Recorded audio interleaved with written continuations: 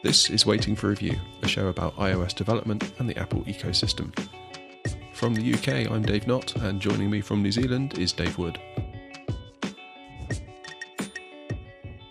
So, dub. Yep. To me, there's only 2/3 things that I'm looking for in the keynote now, I think. Yeah. I think all the other leaky stuff that I've seen, I've sort of been like, yeah, that's nice, but that's not really what I'm going to be like sat on the edge of my seat for when it's keynote day. I think item number 1, the Mac Pro. Yep. I'm never going to buy it, but I'm just so intrigued to see it, and I assume that they're going to have to show it, right? They can't not show it at this point, I think. No. Unless it's just totally not ready, in which case that's kind of alarming, given that it's a 2019 product and it's been over 2 years at this point since they had that roundtable, and they'd already been on it, presumably for 6 months to a year. Yep. So I feel the same. If we don't see it, or at least see some sort of glimpse of it, then I feel like it's, a hey-ho, maybe it's not coming, and that sort of feels like a big disappointment, really. It does. It would, yeah. And I guess sort of tied to that is the potential of that new Pro Cinema display, so that'd be cool to see. But I'm just so curious to see what it is they roll out. I kind of feel like we're in to see something special, just because I feel like it's taken quite a long time. I mean, if they wanted to make another cheese grater, they probably could have done it by now. Number 2, just to sort of rattle through this list quickly, is obviously Marzipan and what that means for us as developers. Yeah. And number 3, although I know it's very increasingly unlikely, would be the potential of that new 16-inch MacBook Pro. But I think, given what's taken place this week with the 2019 MacBook Pros coming out, that fire's probably had a bucket of water chucked on it, I would have thought. Yeah, I'd have said so. I mean, there's maybe for me, that sort of indicated like, yeah, okay, we're not likely to see a new MacBook Pro with DubDub. It doesn't kind of preclude those models, like that rumor around a sort of 16-inch that's more, it's even more edge to edge, isn't it? The bezels are further out was the idea of it. That's how it gains that space. Yeah, the way I look at it is almost like it's getting the treatment that the iPhone XR got. Yeah. So the way I look at that as well is I sort of think with these MacBook Pro updates that we've had, it feels unlikely we're going to see that sort of a machine next week. But I do feel like we could see it later on in the year. It doesn't kind of completely rule it out, for an October kind of update or something around that time. But it doesn't feel like it's going to be next week. I may be wrong there, but makes me sad. It makes me really sad. I'm sorry, dude. I know you were really, really looking forward to this, because this is a machine that you've been kind of saving towards and getting things ready for. Yeah, and to be honest, like a 15-inch that came out like last week wouldn't be the worst thing ever, but I would just be buying it thinking, if they release something in October, I'm going to be so annoyed. Yeah. Do I at this point, we're knocking on the door of June, then it's only like the summer and we're there. So it's really not that long. I mean, initially when I saw the update, I kind of thought, maybe they are still going to announce something at DubDub, like the 16-inch, and they're just getting these updates out of the way now quietly in a press release, so that when they do talk about the 16-inch on stage, they don't even have to mention what's going on with the 15, because the press release is taking care of that, and we can just talk about the 16-inch on stage, because we're going to want to talk about the new revolutionary design from the ground up new thing that they've made. Yep. And then I kind of thought that actually, no, that's probably stupid. They're not going to do that at all, are they? Imagine if people go out now buying this 15-inch MacBook Pro, only then 2 weeks later to have something new. That is going to be infuriating. It would feel like a massive bait and switch, I think, in a lot of ways. It would, wouldn't it? Especially as these updates as well are the updates for devs. They're the updates for people who are in companies that keep a fleet of development machines or whatever, because they are the fastest processors that these machines have ever had, and they're kind of knocking on the door of the iMac Pro, aren't they, in terms of what the fastest ones can do. With the 8 core, yeah. Yeah. Looking at, I think, Geekbench results of, it was either 30,000 or just beneath 30,000 on the multi-core, which, yeah, puts it right underneath I think it puts it between the old trash can Mac Pro and just underneath the iMac Pro on the Geekbench browser rankings, which is pretty incredible when you think that actually this is a laptop. Like sustained load, maybe that's a different issue, and I still maintain if you're going to be cranking out 4K exports from Final Cut Pro on a daily basis, then maybe not buy this machine. Maybe you should get the iMac Pro or something like that. Yeah. To me, the sustained kind of workload, thermal throttling, keeping up the high core frequency, that's not really of paramount importance to me. What's important is that it can get there for a little while. Yep. And then drop off again, because that's essentially how I work, especially with like compiling code. It's like quick burst, done. Yep. So for me, that's awesome. I think actually, if I'm considering, because basically I don't know what to do. I don't know whether to buy one of these things now or hold on. If I buy one now, strongly considering the 8-core i9, purely because, like the speed is just going to be incredible. And it looks like, from what I've seen, various people on YouTube, is that it's not really thermal throttling at all. And it's actually holding its own. I saw one YouTube video, I'll try and link it in the show notes. It had the old 6-core i9 from last year in the 15-inch. And then it put it against the 8-core i9 from this year. And I think last year's model was, I think they ran a script in the terminal which basically just pegs the CPU, so it just puts it under maximum load. And last year's one was running at like 98 degrees and it was throttling down. The 6-core from last year was throttling down like crazy. And it was really, really hot, whereas the 8-core was running at about 84, 86 degrees, and it seemingly wasn't throttling.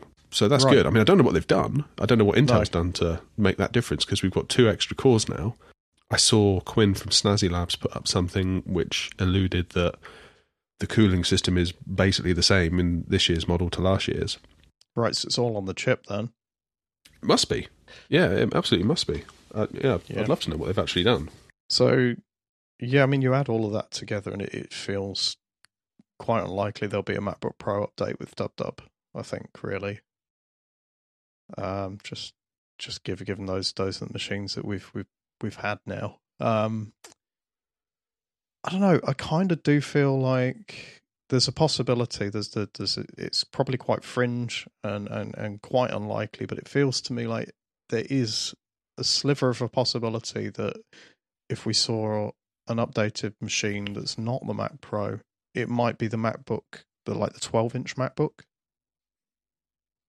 Simply because that's the smallest device, one of the devices that hasn't had an update in the longest of times, I think now, in terms of the laptop sort of line. So we had the MacBook Air 6-7 months ago now. Yeah, back in October, wasn't it? Yeah. So that's overdue. So I don't know, but I feel like the story for the 12-inch MacBook is that's going to be the first machine to get ARM. Yeah, it's crying out for an ARM chip, that machine, so badly. Yeah, so it would be quite interesting if we saw that so soon. I sort of feel like that would be a case of, we might see it with it being on its way, sort of post September. Really, that's the sort of thing that I feel like it will need the OS update to come in as well. Yeah, I wonder if it's still too soon for ARM. Yeah. I mean, the rumours I've been hearing is 2021, 2020. Mm-hmm. I mean, if we got a kind of speech where, almost like Steve Jobs did when we went from PowerPC to Intel, and it's kind of like, we're telling you developers today that we're going to be moving across to Intel and we've still got loads of PowerPC products in the pipeline. Something like that wouldn't surprise me. Yep. Maybe this year, and it would seem kind of like Apple being on good form, telling us this early, and like, here's what you need to do to prepare, and here's what's going on, and this is how Marzipan's going to weave into it and could actually help you. Yep. That would make a huge amount of sense, and that would be super exciting. But in terms of actual hardware, I don't know. I don't know whether we would see anything much before. It wouldn't surprise me if we get this kind of speech next year, when I think about it. Although it would be cool if we got it this year. I just don't know. I mean, I'm so hopeful for it, and I think that's perhaps why I'm kind of wish casting and sort of putting that on this dub event. Because I don't really even know why. In a lot of ways, I couldn't articulate to you, okay, why is ARM a better idea? I think it just intrigues me that, they're going to potentially be going through this sort of transition, and I want to see what that looks like. I think more than anything else, there's potential benefits I can see, in terms of the fact that the chips that they've got now for the most recent iPad Pros and for the phones are getting quite good, getting quite fast. And I'm intrigued to see what that looks like when that comes into a Mac, whether that brings, battery benefits, all that side of stuff. But fundamentally, I'm more just curious to see how they're going to pull it off and what the mechanism is behind it and that side of things. So, I don't know. I am kind of, I guess, putting that lens on things a lot. But the thing I would say is I sort of feel like that idea of the speech that Steve made when the transition from PowerPC to Intel was on the go, I feel like the dynamic that was there then doesn't exist in the same way now. So at that point, it was all or nothing. It was okay, we are moving as a platform to these processors. And that was a big deal because I guess people had processor-specific code inside some of their programs, Yeah. Bits of assembly or whatever else that was sort of reliant on what the processors were doing. And I kind of feel like these days, certainly if I think about the way our iOS apps are built, you don't build in that way. You sit on top of the stack and you don't really go down to that level unless you're sort of making the Unities and the Unreal engines of this world. They will leverage those sort of things, right? But that's their business. To be able to sort of get down to that level of the metal. So, I don't know, I feel like the dynamic is different. That explanation doesn't need to be there for application developers in quite the same way. So I wonder whether an announcement today would be more along the lines, I think, of we're going to be doing this and we will be including ARM processors within our lineup, rather than it being we're going wholesale over to ARM. I feel like the announcement will be that ARM is going to become part of the story for Mac. And then, the next step with that is the same conversation as the original one, which is, and this is what it means for developers. These are the things that you should be supporting in advance of that.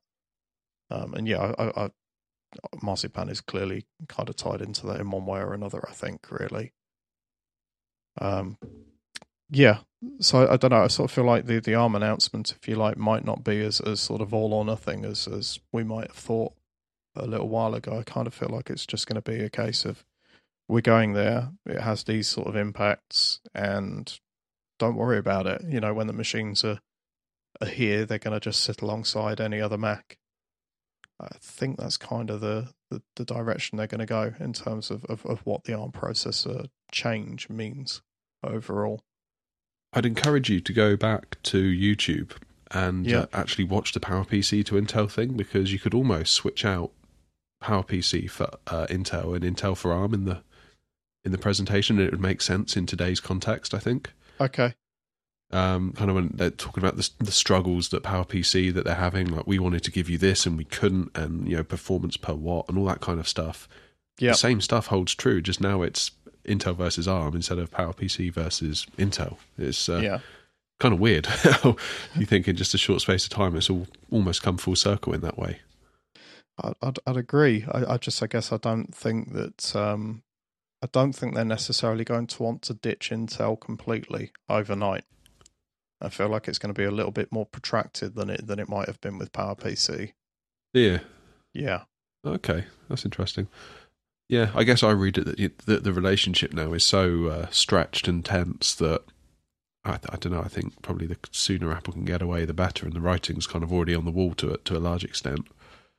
I think I was reading something John Gruber wrote about someone he spoke to at Apple as to why the new MacBook Air took so long, because it seemed like we were asking for that product for ages, and it was almost like this mystery, like why hasn't Apple updated the MacBook Air? And seemingly the answer was Intel. Right.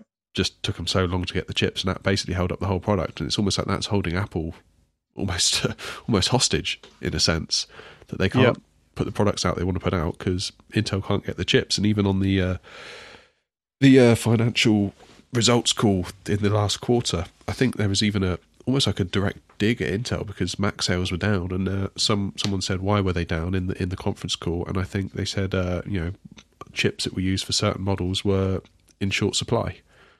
And if you look at news surrounding Intel, there was a shortage in their output.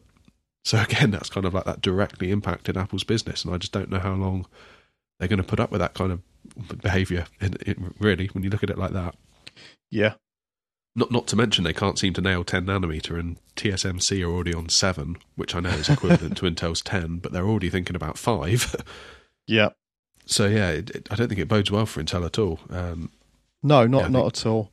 I guess I'm just coming from a point of view that I think that it's going to take Apple a little while to kind of get the chips working in the way they want them to work for the whole of the Mac range. Yes. So there's going to be this sort of overlap, and I think they would be sensible to kind of play that fairly cool. Just in terms of kind of like I say, not completely sort of disrupting the platform as it is today, because they're still probably going to be selling Intel machines for some time to come, just as they sort of replace models out and kind of roll the chips out over the platform. So I kind of feel like it's going to be this sort of, like a crossfade between the two, really. And I can't remember enough of what happened with the PowerPC transition to really speak to what that was like. Exactly. Yeah. I think they even had a graphic on stage of like the PowerPC logo fading and the Intel logo fading out of it.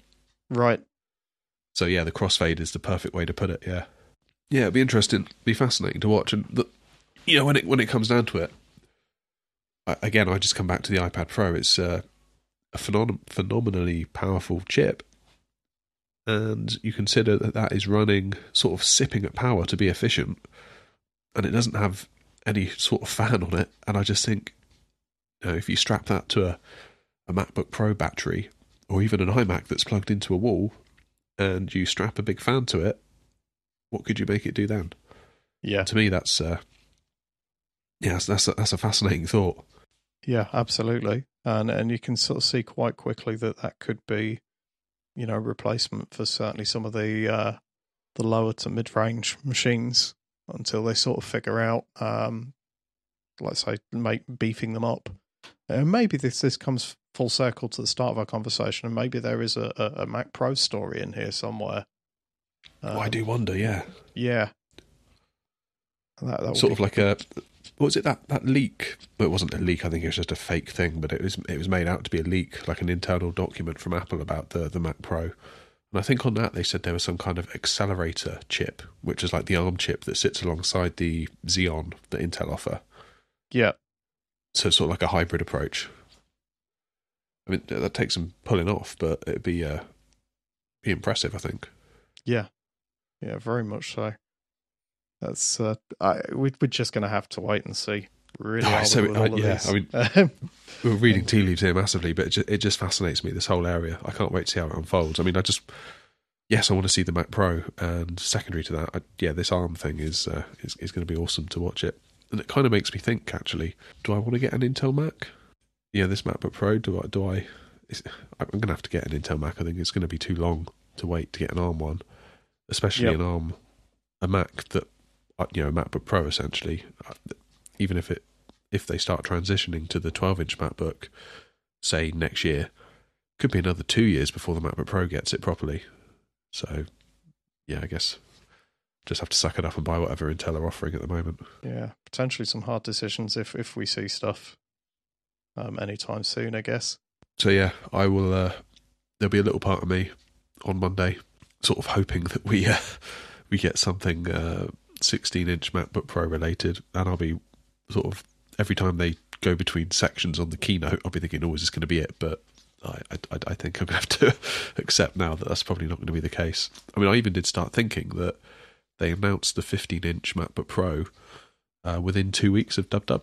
So if you did buy one now, you're within their 2-week return window. You would be, yeah.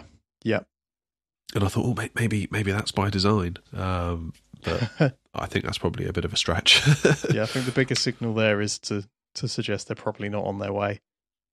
Yeah, I would guess so. So Looking there we go. So looking at some of the other rumours and certainly bits and bobs that have kind of come out there about iOS 13, it looks like there's probably going to be some iPad-specific bits coming into the OS, potentially. So looking at Mac Rumour's handy little list for this stuff, the potential here is that there could be a feature for the iPad displaying multiple windows in a single iPad app using a tab view. So that could be a thing that's coming along with the other potential for multiple windows and stackable cards within apps on the iPad. So I'm looking at that and I'm kind of thinking, that's quite Mac-like stuff coming across into the iPad. And that feels like the sort of inverse story of Marzipan to some degree. If you sort of take Marzipan as being UIKit and iOS stuff coming to the Mac, this feels like the reverse flow. And I think that's going to be one of the great things about Marzipan. I think we said this fairly early on when the rumour broke, maybe over a year ago now, that the obvious sort of train of thought is, oh good, iOS stuff can now run on the Mac. But actually, because of that, it's almost like some of the heaviness of the Mac can find its way over to the iPad to make the iPad more of a power user tool. Yeah. And that they can both benefit from each other's strengths rather than it just being a one-way street where iPad apps, as they currently are, now run on Mac. But actually it can be a two-way street, and actually both platforms could be lifted from it. And I think that's awesome. And I almost think that the iPad Pros from last year, they kind of needed iOS 13 to ship with them. But of course it didn't. And they shipped with iOS 12, and it's kind of like, well, these are lovely pieces of hardware, but essentially we're still left with iOS 12, which doesn't give us all the things that perhaps you'd want from an iPad Pro. So I'm quite curious, because I've been reasonably anti-iPad for the run of this show, really. And that's not to say that you're wrong to use it. If it works for you, that's great. I just can't see how it would work for me. Looking at some of these rumours and leaks that have come out of the iPad, it could change my mind potentially. Not that I would ditch my Mac and go fully Darryl Baxter mode and just live on an iPad, but I would certainly consider putting one into play as part of my workflow. I do think, though, the thing that would make me more interested in the iPad, potentially the iPad Pro, is the whole rumour about handing off from the Mac to the iPad. Yep. And then you can kind of, use something with the pencil on the iPad and then hand it back to the Mac, sort of use your iPad as a second Mac screen. But then it also kind of doubles as a very nice Wacom tablet style thing as well. Yeah. And again, that is kind of a signal to me that Apple is playing to their strengths, in that it's coming back to the whole ecosystem argument where it's not iPad versus Mac, it's Mac and iPad working together. Yep. And you kind of got, not to steal a quote directly from Tim Cook here, but I think he said once, you need the right device for the right moment. And I think that's kind of quite true there, actually, because like when you need the big hammer, you've got like the iMac Pro on a desk, but actually when the moment's right and you want to do some design work using the Apple Pencil, maybe using some kind of design app, that's a really appropriate use of the iPad. And then hand it back to the Mac, and that's like everything working as it should, like very harmoniously. Yeah.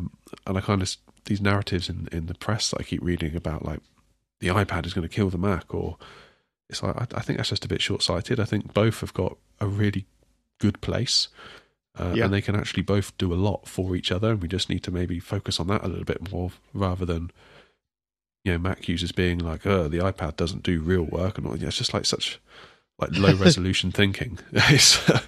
Yes. Yeah, no, I totally agree, and I'm really here for that sort of potential. Especially assuming that my 10.5 inch iPad Pro can support it.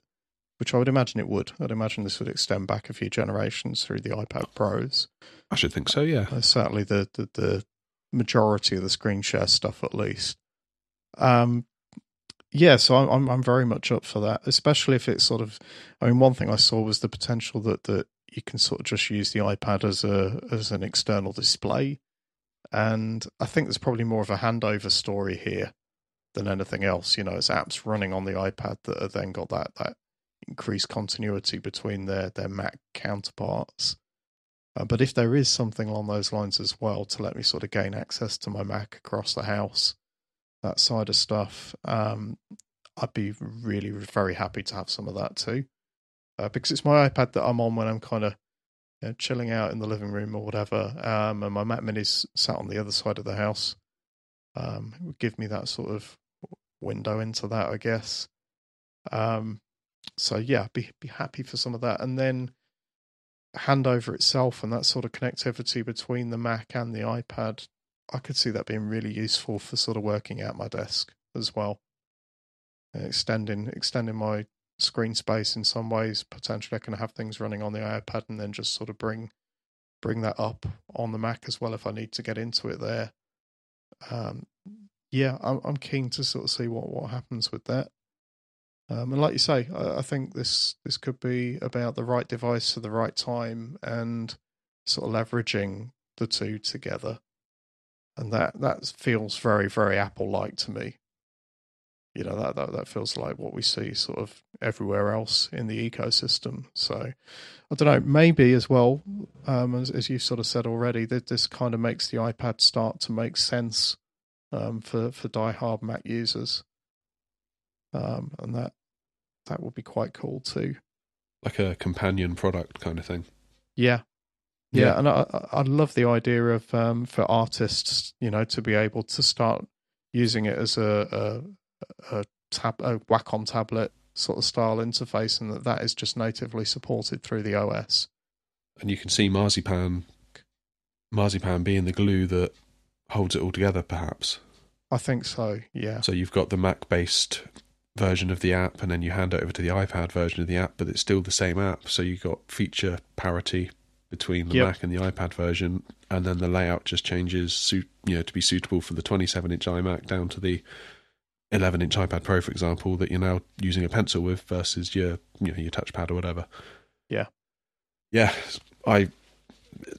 that to me sounds exactly what I want Apple to be doing with iOS and the Mac, rather than this kind of conflict that we hear about. This is what I want. I want kind of good solutions where both platforms can prop one another up. So I think that'd be great.